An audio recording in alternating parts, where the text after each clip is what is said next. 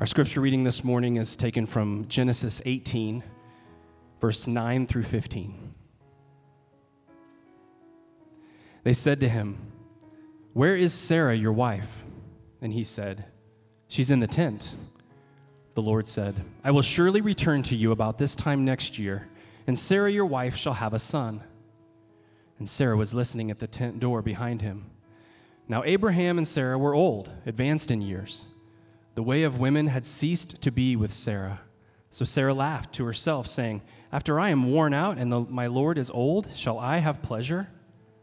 The Lord said to Abraham, "Why did Sarah laugh and say, 'Shall I indeed bear a son now that I am old?' Is anything too hard for the Lord? At the appointed time I will return to you about this time next year, and Sarah shall have a son." But Sarah denied it, saying, "I did not laugh," for she was afraid. He said, "No, but you did laugh." This is the word of the Lord. You may be seated.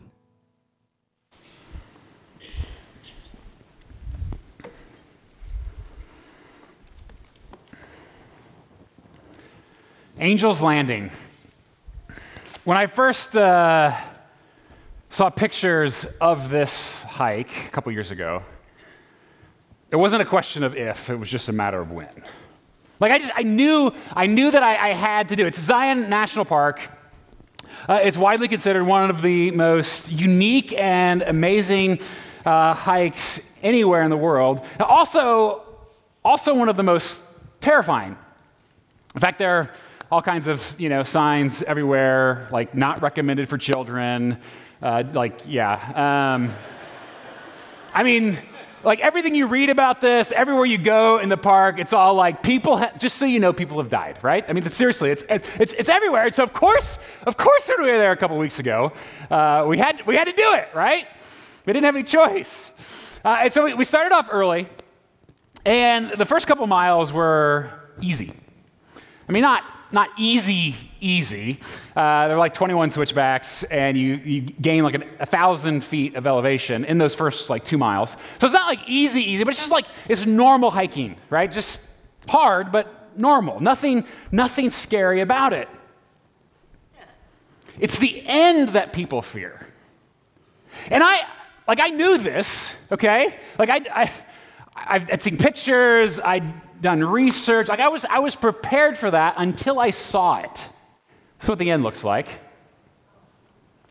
And again, I'd seen that picture before at home.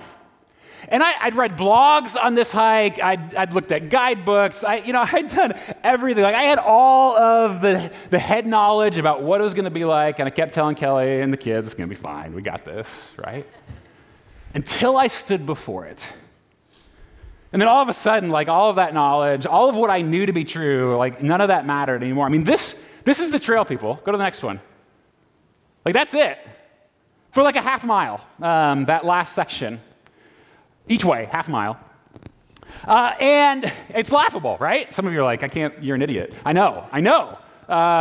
So there's like a chain to hold on to try and not die, which is helpful. There are sections where it's no more than maybe 3 feet across. It's 1,000-foot drop on one side, like on your left, 800 feet on the right. So you take your pick, right? All the while you ascend an additional 500 feet when you're already exhausted. And I did that with my kids. Actually read this week, glad I didn't know this beforehand, Outside Magazine listed it in the top 20 most dangerous hikes in the world. Actually, I found in that article that I've actually dragged Kelly on 2 of those hikes. Kids only on this last one, but she's a good woman, bless her heart. It was absolutely terrifying. What was I thinking?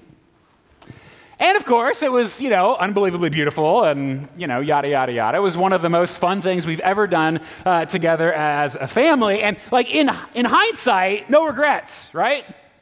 Absolutely worth it. But imagine with me, like take away all the fun, remove all of the beauty, take any choice out of the matter, no end in sight, just a continual slog with death on one side, dismemberment on the other. And you just keep putting one foot in front of the other, desperately trying to hold on. Are you with me? Because some of you have been there, right? I mean, not on just some stupid hike, right? But now, even in your experience, or maybe you've experienced something like that in the past, and if you haven't, there's a really good chance you will at some point in the future, where you feel like you're stuck on some hellish path, perilously walking on the narrow edge of faith, unable to see beyond your own uncertainty, just clinging on, wondering how long you'll last. Like Sarah in our story. Because we hear these amazing promises, right? And the Bible is full of them. Is anything too hard for God? And we know the right answer. I mean, most of us, like, you've done the research, right? You believe the right things. You have the basic theology to be able to answer that question. Of course, nothing's too hard for God. And yet, like Sarah, there are moments, seasons, perhaps sometimes even what feels like a lifetime, when you hear God's promises and all you can do is laugh. Ha, right, God. Very funny. And in those desperate places, like the promises almost make it worse, don't they? Is anything too hard for God? Well, no, of course not. So why doesn't he do something, right? And I can't answer that question, but I can say this: you're not alone. In fact, Abraham and Sarah, the poster couple for faith in the Old Testament, they know exactly what that feels like. And in their story this morning, I think we find even just a little bit of hope for us. Let me pray for us, and then we'll look at the story together. Let me pray. Father, we need your help. God, because I know even in this room, God, there are people here who feel like they are right stuck on that ridge. They can't see what's ahead, and they're afraid. And we believe such amazing things about you. So God, I pray for those who are in that place. Would you bring comfort? Would you bring hope? God, for those who aren't there, but maybe down the road, Lord, would you even now prepare us for those things so that we can hold on to you in the midst of our doubt and fear? And Father, through your Spirit, would you speak? We love you, Jesus. In Christ's name, amen. We'll turn to Genesis 18. Is anything too hard for the Lord? As we tell this story, we heard the last part of it read. We'll kind of back up a little bit. As we tell this story, we see three surprising strangers, two people as good as dead, and one laughable promise. And we'll try to draw out some lessons along the way. 3, 2, 1. So the story begins with Abraham, actually back in the early parts of chapter 18, and it's sort of nap time, right? He's done his morning work. It's the heat of the day, like no air conditioning, right? So we find him sort of seated at the entrance of his tent, right? Probably where there's a breeze, underneath the oak trees there, resting, right? It's a little siesta time. It's an ideal afternoon. Lesson number 1, if the rain stops later today, like do that. You could do worse than follow Abraham's example there, right? But the narrator, like he tells us right away at the beginning of the story. So Abraham, he's there, he's a little dazed probably, right? A little bit in dreamland. And the narrator tells us that the Lord, Yahweh, our God, is going to come and wake Abraham up. And we know that it's God, right? Because he tells us, and yet he comes as these 3 surprising strangers. Were they angels? Were they human messengers sent by God? Were they Father, Son, and Holy Spirit in human form? I don't know, okay? I don't know. But what we do know is that they speak for Yahweh. And they represent his intimate presence with his people. Let me read it for you. Verse 1, chapter 18. And the Lord appeared to him by the oaks of Mamre as he, Abraham, sat at the door of his tent in the heat of the day. He lifted up his eyes and looked, and behold, 3 men were standing in front of him. And when he saw them, he ran from the tent door to meet them and bowed himself to the earth and said, O Lord, if I have found favor in your sight, do not pass by your servant. Let a little water be brought. and wash your feet and rest yourselves under the tree while I bring a morsel of bread that you may refresh yourselves, and after that you may pass on, since you have come to your servant." Now, this is a hospitality culture, okay? So there's a high expectation for hospitality, and yet you know from Abraham's response that he may not know what's going on, but he knows it's something. Like, this isn't just like an ordinary encounter. He knows that something big is happening in this moment. So he runs into the tent, right? He tells Sarah, "Quick, make a cake." And he runs out to the field and himself, like, personally picks out a calf, gives it to a young man, one of the people who worked there, on his sort of farm area, right? And has him butcher the calf and grills it up, right? And Abraham brings these strange visitors some cheese, some steak, and some milk. In verse 8, "And Abraham stood by them under the tree while they ate." So Abraham, like in this story, he's the farmer, the waiter, and the maitre d' all sort of rolled into one. Again, he knows something's happening here. And now is when it gets interesting. Like, they've literally sort of set the table for some strange conversation, right? In verse 9, "The Lord said," and that's where it's like, I don't really know. It's 3 visitors. It's the Lord who said, but whatever, okay? "The Lord said, I will surely return to you about this time next year, and Sarah your wife shall have a son." And Sarah was listening at the tent door behind him. Now Abraham and Sarah are old, as if we don't know that already, if we've been studying Genesis, right? But just in case you forgot, they're super ancient, right? Advanced in years. The way of women had ceased to be with Sarah. 3 surprising visitors, and 2 people as good as dead. And now some of you are like, "Nathan, you're so rude. Like, they're just old." Okay, but blame Paul, because this is what the Apostle Paul in the New Testament, he writes sort of this commentary about this story, and that's how he refers to them. Listen to what he says in Romans chapter 4. He says, "Abraham did not weaken in faith when he considered his own body, which was as good as dead, since he was about 1,000,000, right?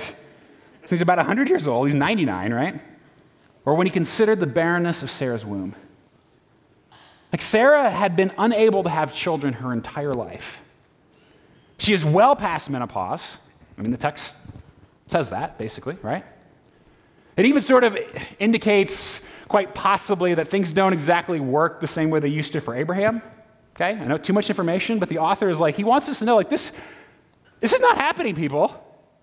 It's laughable, this promise. And you got to go back even further in the story.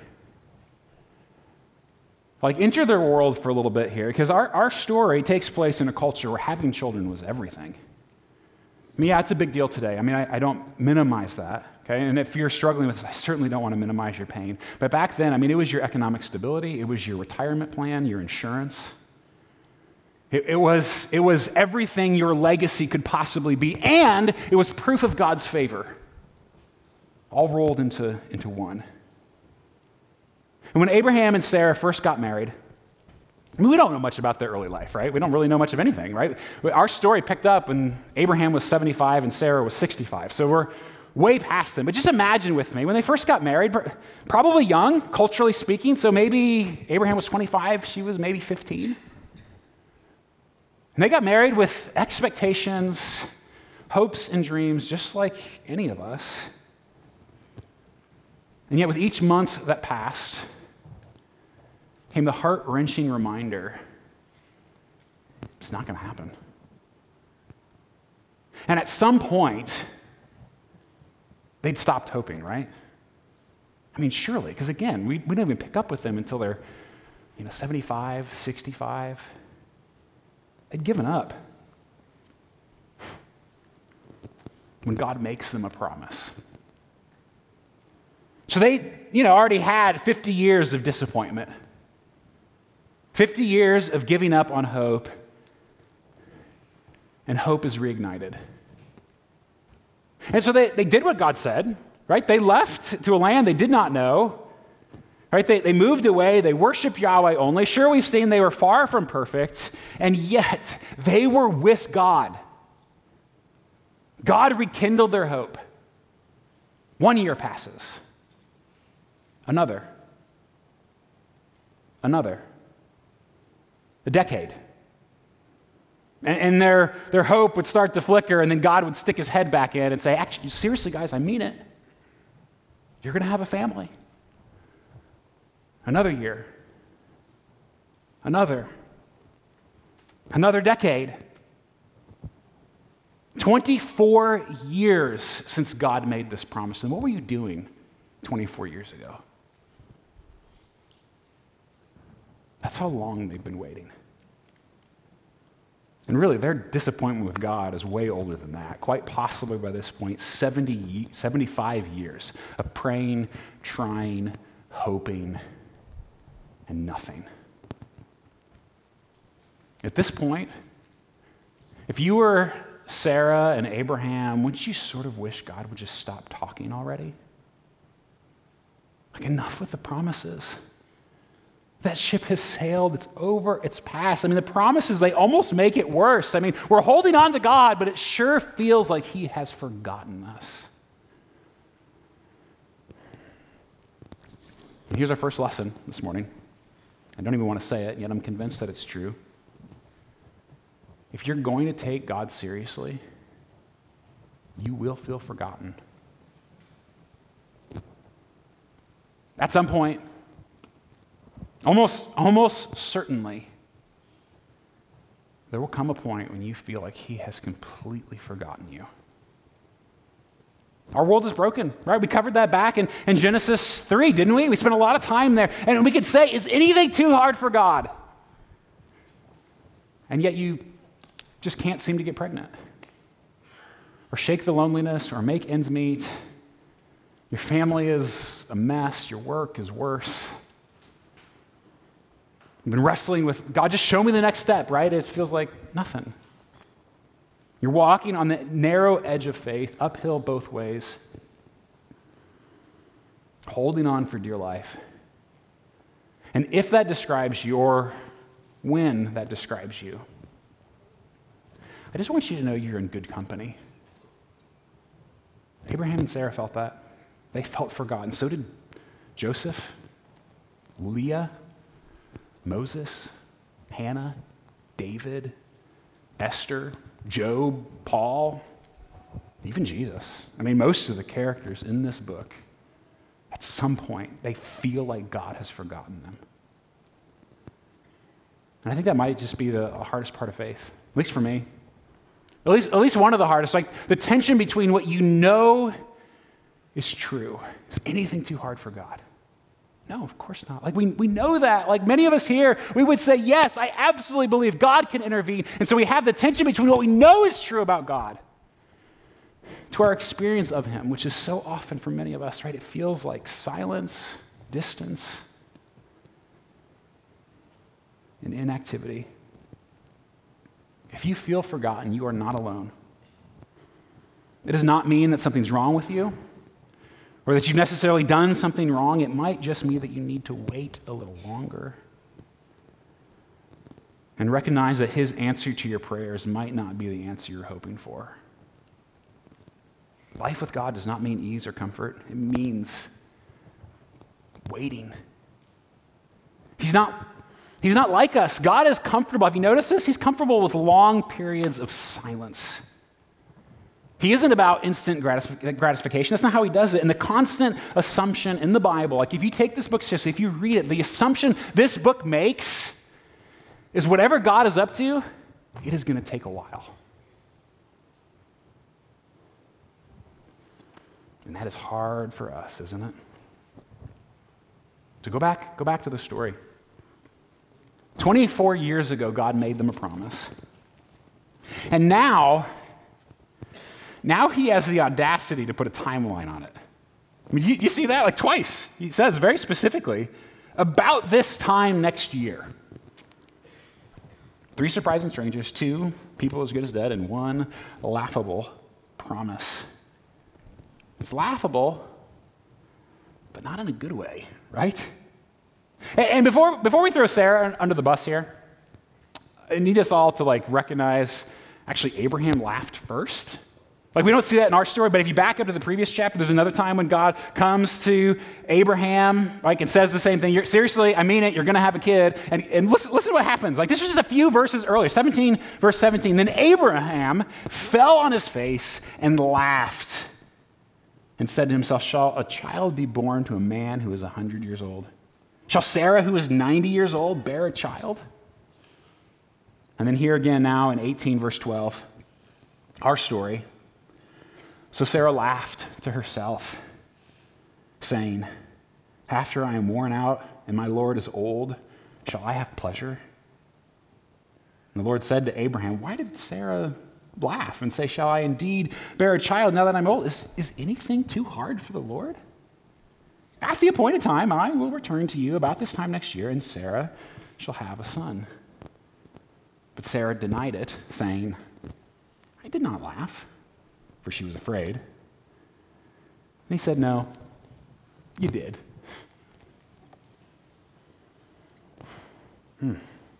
Here is the model couple for faith in the Old Testament. And they laugh in God's face at his promises. So here's the second lesson. If you're going to take God seriously, you will laugh, but not always in a good way. I mean, this is a sad story, people, isn't it? I mean, it's going to be good, right? I think maybe some of us, at least, we know where it's building to, but this is raw for Sarah and Abram. This is like rock bottom for them in this moment. And they want to believe. They want to believe. And I think they do believe, and yet you can't help but see, like, there's a root of cynicism beginning to grow. And if you're going to take God seriously, you have to watch out for that same root in your own life.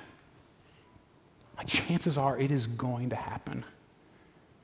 When you read God's promises and you just sort of sneer with laughter. Yeah, maybe for somebody else, right? You know, one of the best ways to diagnose our own seeds of cynicism is in our prayers, I think, or lack thereof. In fact, Paul Miller, in his book on prayer, I think it's one of my favorite books on prayer. It's really practical and surprisingly realistic. Like, I feel like so many prayer books are like, I'm just never going to reach that, right? This one actually, I feel like, is somewhat, like, it's realistic. And he has 3 chapters in this book on cynicism, because it plays such a role in our relationship with God, and particularly in the ways in which we pray. And so he writes, for example, he says, many Christians stand at the edge of cynicism, struggling with defeated weariness. Their spirits have begun to deaden, but unlike the cynic, they've not lost hope. And to overcome our cynicism, he urges us to pray even when we don't want to. Even when it feels most painful, to bring it to God, not to hold it in, to keep praying and to watch for Jesus. He says cynicism looks in the wrong direction. It looks for the cracks. How often I've been guilty of that. Instead of looking for the presence of Jesus. Friend, our pained laughter doesn't have to destroy our faith, but can actually push us closer to God. If we bring them to him, our doubts, our disappointments, our frustrations and failures, rather than trying to hide them from him, bring them to him. He can handle it. He knows already. In fact, if you read the Psalms, he gives us the language to cry out our agony before him in those moments. Which I think is why Paul, again, in the New Testament, is able to say of Abraham and Sarah. Let me read that passage again a little bit more. He says in Romans 4, he said, Abraham did not weaken in faith. Just crazy, right? When he considered his own body, which was as good as dead since he was about 100 years old, or when he considered the barrenness of Sarah's womb, no unbelief made him waver concerning the promises of God, but he grew strong in his faith as he gave glory to God, fully convinced that God was able to do what he had promised. Fully convinced. This is why his faith was counted to him as righteousness. If you're going to take God seriously, there's a good chance you're going to feel forgotten. There's a pretty good chance at some point you're going to find his promises laughable. I'm going to make some of you cynical even now. with our third lesson. The third thing I see from this story is that if you're going to take God seriously, you will give birth to joy. You will. One way or another. If you hold on to your faith, the laughter of cynicism that you feel will at some point be turned into the laughter of joy and delight. Now for Abraham and Sarah, it's a little easier, right? Because we can see it. And we can even say that, well, we mean that literally, right? Because in about a year, this ancient couple will experience what everyone thought was long gone impossible, right? The birth of their son. And God tells them to name him Isaac, which is just hilarious, right? Because literally that is the Hebrew word for laughter. Think about that, right? So, hey, have you met our son, Laughter? What's the story behind that, right? I mean, like, imagine how many times they had to recount why they named their son Laughter. Or the constant reminder that he was every time you called his name. Remembering that you almost lost it, but that God stayed faithful anyway. Church, I think that's the real miracle of the story. Is that even though they are about to let go, God holds on tighter. That even in the midst of their faithlessness, God is still faithful. And somehow they keep believing in the midst of it. And holding her son, this is a couple chapters later, Sarah said, God has brought me laughter. And everyone who hears about this will laugh with me. Is anything too hard for God? Of course, I want to be really clear, right? That promise of a child, and that their story would work out like that promise was for them. It's not for us. You can't just read the story and say, well, that settles it. God's going to do whatever I want, right? Whatever I've been hoping for, praying for, because it happened to them, it's going to happen to me. You can't do that, right? You don't know that, not like this. And yet I do want us to end with 3 promises that God has made to you. If you belong to him, right? If you're a Christian, 3 promises that are absolutely yours, that if you're listening, are laughable.